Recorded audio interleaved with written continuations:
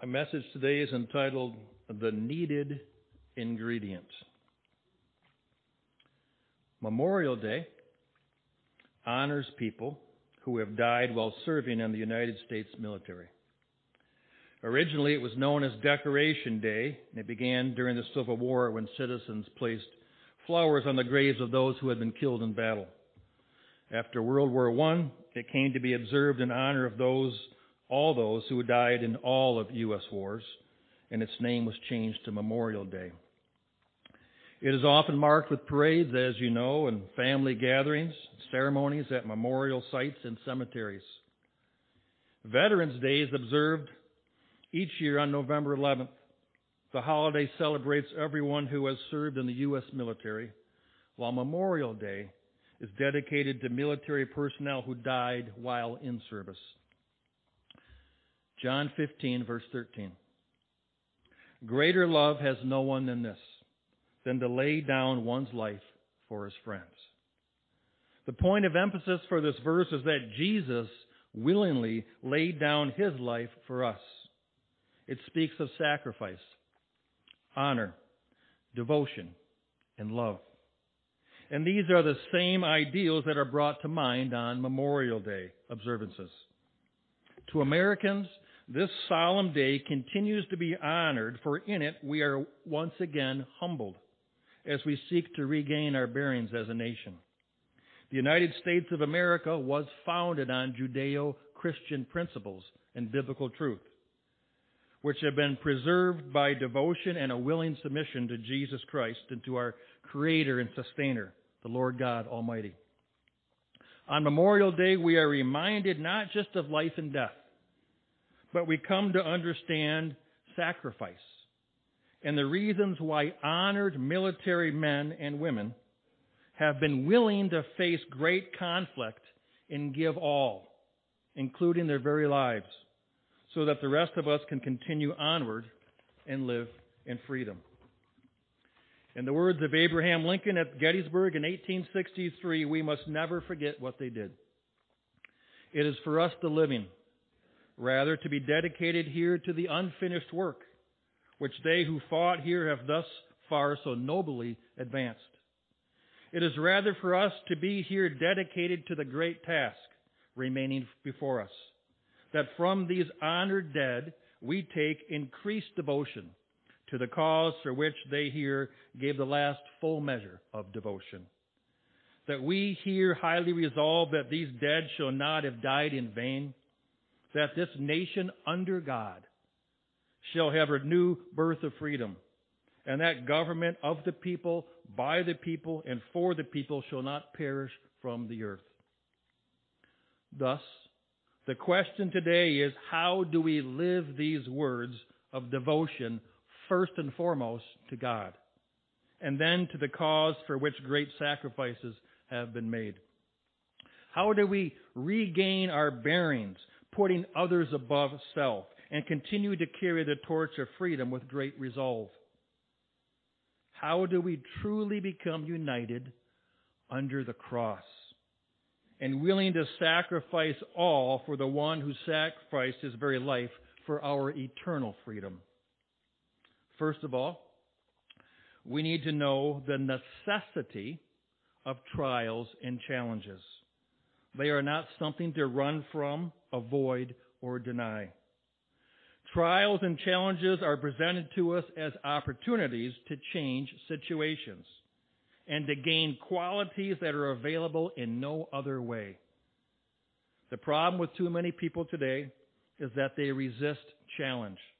They fail to confront problems, and they fear difficult situations. We see the exasperation of this problem in some cultural changes in parenting today. I would bet you that many of you are aware of the phrase helicopter parent. Have you heard that before? A helicopter parent is one who always hovers over their child, and as a consequence, they never build trust in their son or daughter to handle life's challenges. Not letting them fall, not letting them fail, not letting them face difficult situations because they fear it might bruise their ego. But in some circles today, this paradigm has shifted, and has become more extreme. It's no longer about the helicopter parent. It's now involved into the lawnmower parent, who mows down any type of difficulty or tribulation or trial in a child's life so that their self-esteem is not hurt and their security never feels threatened. As a result, children are robbed of valuable life experiences. Teach them how to manage conflict and take personal responsibility and solve problems. This reckless and out-of-balance parenting style paralyzes their child's ability to face adversity as they grow. How many know there's adversity in life? It also breeds an attitude of entitlement when kids turn into teenagers and young adults who expect only good things to happen to them. Likewise, they expect someone else will bail them out of every difficulty and that their actions have no real consequences because they've always been rescued from their own natural consequences. And it doesn't take much to connect the dots to see that this will lead eventually and ultimately to less and less people willing to follow Jesus, willing to sacrifice their will to follow His will, willing to face difficult challenges so they can rest alone on their faith in God. Luke chapter 9, verses 23 and 24. Then Jesus said to them all, "If anyone desires to come after me, let him deny himself and take up his cross daily and follow me. For whoever desires to save his life will lose it, but whoever loses his life for my sake will save it." You see, when you feel entitled, you have no need for Jesus. And when you run from or avoid any challenge, you refuse to take up your own cross. And when you become afraid of losing any part of who you are, there's no chance that you will sacrifice your will or your agenda or your life in the hopes of gaining eternity with Jesus. As a result, we have a growing number of people that do not know how to handle basic problems and basic challenges in life. Do you know what I'm talking about? For too many people these days, when a trial or difficulty begins, the actual problem is not the problem, but their reaction to it, their inaction, or their lack of ability to handle the problem becomes the problem. They reject challenges because they believe that they are entitled to a virtually stress-free life. Seems ridiculous, doesn't it? Yet, here's the thing. God teaches us the exact opposite way, the exact opposite perspective, and the healthiest way to respond to adversity. Romans chapter 5, verse 1. Therefore, having been justified by faith, we have peace with God through our Lord Jesus Christ. Indeed, there is great conflict at every turn in life. But if our priorities are in the right place, we have peace with God through Christ Jesus. Verse 2. Through whom also we have access by faith into this grace in which we stand, and rejoice in hope of the glory of God. And not only that, we also glory in tribulations. No, that is not a misprint. We glory in tribulations, knowing that tribulation produces perseverance. Here we see the needed ingredient that is missing in so many people's attempt at life nowadays. By God's infinite wisdom, He allows us to go through tribulation, to experience adversity, and He even ordains certain trials in our life so that we can develop perseverance. Without perseverance, people lack commitment and are more apt to quit when the going gets rough. We see it in the divorce rate, both in the church and in the world. We see it in the workforce, as our country recently went through what became known as the Great Resignation, as millions of people quit and walked off their jobs looking for greener pastures somewhere else. As far as I know, they're still looking. As a result, stores and companies have shut down and are continuing to shut down, chopping business hours and altering or deleting their services because they can't find workers. We see a lack of commitment in sports as well. Those of you that know about the transfer portal. The transfer portal may have a fancy name, but in most cases, someone who originally committed to play ball at one college did not like the adversity they were facing, and so they decommitted and is seeking to go somewhere else now. And this lack of perseverance has an even greater impact on those who once committed to following Jesus. People are leaving their faith, no longer attending church, and turning to the world to find fulfillment now. Here's the irony, though. The irony is that God is the one who most often allows adversity to increase one's faith and dependence on Him. But as more and more people buck adversity and blame others and rebuke challenges, perseverance becomes a lost quality these days. And in few times is it more apparent than on a day like today, when we attempt to understand how brave men and brave women can willingly sacrifice their very lives fighting for what they believe in. It is only those who discount the need of tribulation in our lives and have never had to persevere under great trials who will not and simply cannot understand sacrifice and the honor that is due to those who gave their last full measure of devotion serving our country. Consequently, people who do not understand the honor of Memorial Day will also not truly understand the sacrifice that Jesus made for us, that we might be free from the law of sin and death, that we might be redeemed by His blood for an eternity with our King.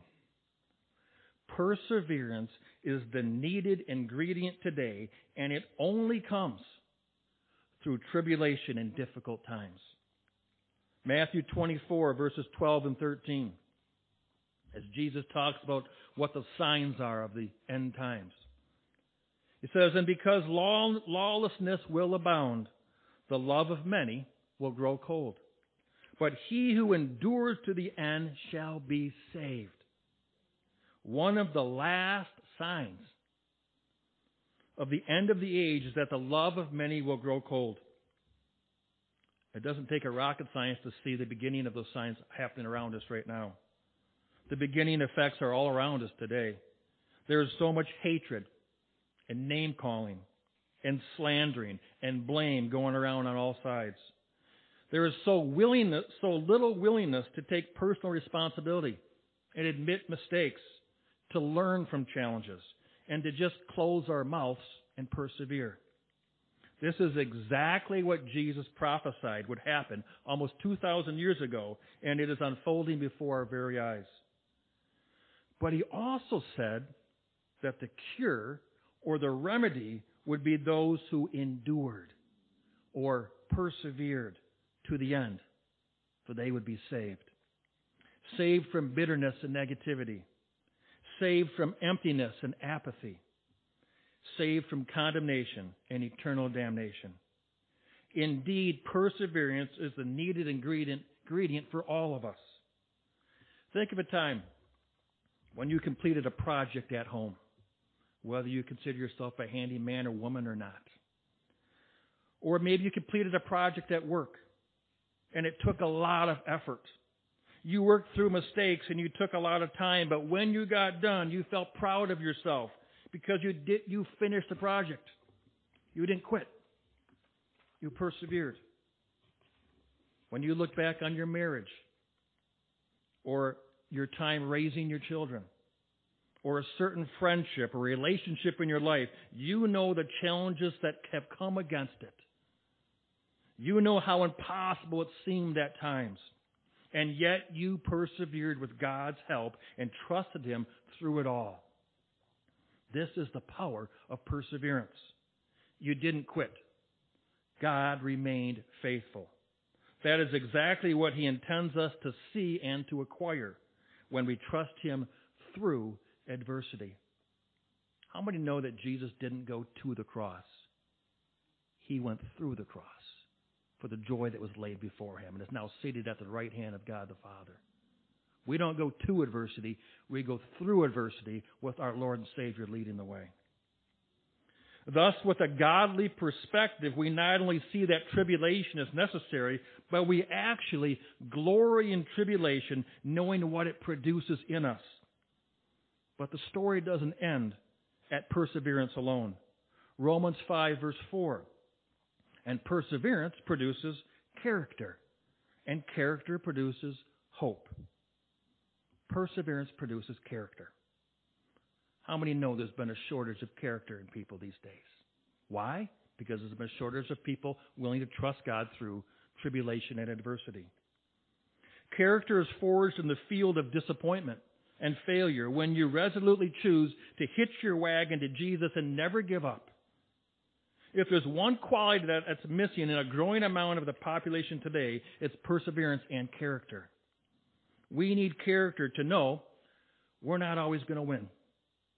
If we can't accept losing, if we can't accept defeat, if we can't accept that we have failed and we've missed the mark as the Bible declares, then if we can't accept that we are in absolute need of Jesus,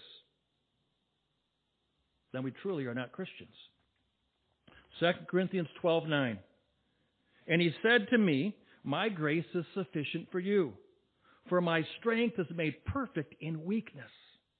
Therefore, most gladly, I will rather boast in my infirmities, that the power of Christ may rest upon me.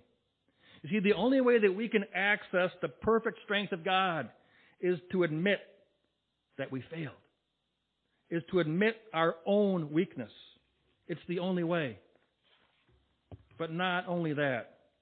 Once we come to this realization like Paul, we are eager to boast in our infirmities, to boast in our weaknesses. Notice that it doesn't say that we boast in our strengths or in ourselves. We boast in what we can't do. How does that make sense? That's God living in us that does that. Because our flesh will always want us to boast in what we can do because of our pride. But we boast in what we can't do because Christ can do all things through us if we willingly submit to Him. Amen? But Paul doesn't stop there. He talks about taking pleasure in his limitations for Christ's sake. 2 Corinthians 12, verse 10. Therefore, I take pleasure in infirmities, in reproaches, in needs, in persecutions, in distresses for Christ's sake. For when I am weak, then I am strong. This is biblical truth, which is on the endangered list today, if you've checked. It is rarely seen because biblical character is only produced through perseverance and tribulation.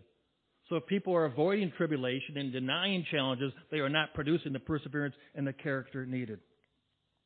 We need character to know that we're not always going to succeed. And yet we must be willing to make the effort to begin anyways. Because if we avoid trying things because we're so afraid of failing, what does that do for us? It never expands our minds, our hearts, our courage, and our faith. Without perseverance through difficult times, we do not develop character. But also many great things don't get done because we're not willing to risk failing. We need to be able to risk something to gain anything. Think about your willingness to witness to others and to share Jesus with people whom God puts on your heart. If you become afraid that someone might reject your message, and if you count this as failure, will you still obey Jesus and share His gospel anyways? Or will you sacrifice your perseverance and fail to develop godly character and just say, that's the job of the pastor, or that's the job of the evangelist, to share Christ with others? Listen, this happens too many times with too many people who call themselves Christians. They love their lives and their reputation and their standing with others and their comfort too much to sacrifice it for the one who sacrificed everything for us. If we're afraid that we might offend people and it might hurt our reputation, then we actually disobey Jesus. And we do not share the gospel, and we do not stand on the truth of His word. You've heard me say this before. When we share Jesus with others, we share the truth of the Bible, it will offend people. It has to offend them, or else they will not change. It has to offend our nature, our sinful nature, to realize that I can't continue to do it on my own. I have to trust in Jesus. If you think about it, that's the problem with the human race right now. Too many people try to avoid anything that comes against them. And yet this is not a new problem. Matthew 16, verse 21. From that time, Jesus began to show his disciples that he must go to Jerusalem and suffer many things from the elders and the chief priests and the scribes, and be killed and be raised the third day.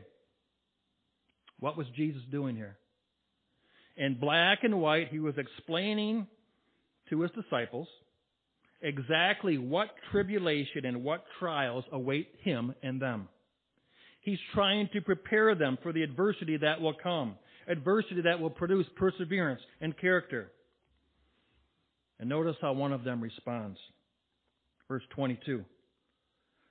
Peter took Jesus aside and began to rebuke him, saying, "Far be it from you, Lord, this shall not happen to you." You see, what Peter is doing here is the same thing that we are all tempted to do. Peter tries to rescue Jesus from this ordained tribulation that was needed to execute God's perfect will. But look at the next verse. Jesus turned and said to Peter, "Get behind me, Satan. You are an offense to me, for you are not mindful of the things of God, but rather the things of men." What God wants us to see is that it wasn't Peter coming against this ordained tribulation, but rather it was Satan working through Peter's fears and through his doubts and pride. Peter wanted to stay in control, like our flesh always wants us to feel like we stay in control. Peter wanted to feel safe and secure, and as soon as his control was threatened, his fear opened the door for the enemy to speak through him and reject the will of God. What we learn from this is that it is Satan who tries to prevent us from going through tribulation that we might gain perseverance, that we might develop character, and that we might hold on to hope and faith through the Holy Spirit to believe that Jesus will be with us through it all. It's Satan himself who wants us to quit. Remember when he came to Jesus in the garden, he wanted him to quit. He tempted him to quit. He said it's too much. Jesus didn't listen to Satan. Neither are we to do. That's why the Bible says in the end times there will be what's known as the great apostasy. People quitting their faith. People walking away from Jesus. 1 Timothy chapter 4. Now the Spirit expressly says that in latter times some will depart from the faith, giving heed to deceiving spirits and doctrines of demons, speaking lies and hypocrisy, having their own conscience seared with a hot iron. Consciences will be seared when people fail to listen to the conviction of the Holy Spirit. When they say things like, the Bible's outdated, it needs to be changed. When they no longer see sin as a destructive force, but rather as each person's own right to pursue happiness however they want. Now we know that people in the world have always pursued sin, but this great apostasy means that great numbers of those who identify as Christians will leave the foundational teachings of God and literally quit their commitment to follow Him, to follow His Word, and to follow His will. And know this, that the Bible also rightly declares that Jesus will not return until after this great apostasy takes place. 2 Thessalonians chapter 2, verse 3. Let no one deceive you by any means, for that day, Jesus returns. That day will not come unless the falling away comes first, and the man of sin is revealed, the son of perdition. Here we see that this falling away, the time of so many people quitting and walking away from Jesus, will be one of the last things to happen before the coming of Jesus. And we also see that this apostasy is linked to the man of sin, the son of perdition, the Antichrist. What does all this mean? It means that the enemy of our souls knows that submission to God through tribulation produces perseverance, which leads to godly character, resulting in everlasting hope. Guess who it is that doesn't want you to have any hope? Guess who doesn't want you to believe in Jesus and walk in the same mountain-moving faith that defeated death, hell, and the grave at Calvary many years ago? That's right. Satan does not want anyone to hope and trust in Jesus. And we all know that. But what we don't realize, and what we haven't connected before, is how the avoidance of trials and the avoidance of tribulation is the result of the enemy working through pride and fear and doubt and ignorance to destroy the body of Christ. So the devil continues to convince us that we should fear trials and tribulation, so much so that we should avoid them. Look at what's going around right now. People are afraid of someone with a different opinion. They destroy them verbally and slander them emotionally, calling for them to be fired and arrested and persecuted. This is the work of the enemy. Do you remember back when your early days of school? I do. When there used to be a debate club. They actually taught you how to debate. They encouraged you to debate. Remember those days? Does it seem foreign now? People learned how to substantiate or argue their point in respectful ways. But now the enemy has influenced so many people to avoid problems and to avoid difficult things and to avoid opposition. So now the way to handle opposition is to slander somebody, to cut them down, to bring false accusations against them, and to speak evil against them and call them names. This is not only the work of Satan. It is a deliberate attack against the kingdom of God in the earth today. It is a deliberate attack against the necessity of God-ordained tribulation to produce a hunger in us for more of Jesus. The more that we are pushed down, the more we cry out for Jesus. God prepares us to go through tribulation, because in tribulation is where we find Jesus. Psalm 23, verse 4. Yea, though I walk through the valley of the shadow of death, I will fear no evil, for you are with me. Your rod and your staff, they comfort me. Through every shadow of death and adversity, God is with us and will continue to comfort us if we trust Him through the valley. Isaiah 43:2, when you pass through the waters, I will be with you, and through the rivers they shall not overflow you. When you walk through the fire, you shall not be burned, nor shall the flame scorch you. We see the Lord's promises again and again. And His promises are that we will indeed go through the waters. We will indeed go through the fire. But we will be protected and delivered by Christ. When we put our trust in Jesus, our eternity is secured because of our hope in Him. Now, hope does not disappoint. Romans 5, verse 5. Hope does not disappoint, because the love of God has been poured out in our hearts by the Holy Spirit who was given to us. The Holy Spirit, God's indwelling presence in us, our hope. He is our down payment for the full inheritance that we will one day walk in completely as we bask in His presence for all eternity. Through every trial, through every tribulation, He is the one who develops perseverance in us. He is the one that turns our perseverance into godly character. Even when the enemy is telling you to quit and to walk away because it's too hard or it's too difficult or it's unfair, He is the one that says, press on. Come to the cross where there's freedom. He is the one who is that hope bubbling up on the inside of us like a fountain overflowing into everything we do. He is the one who helps us realize that God ordains our trials so that we can become complete in Him. To God be the glory forever and ever. Amen.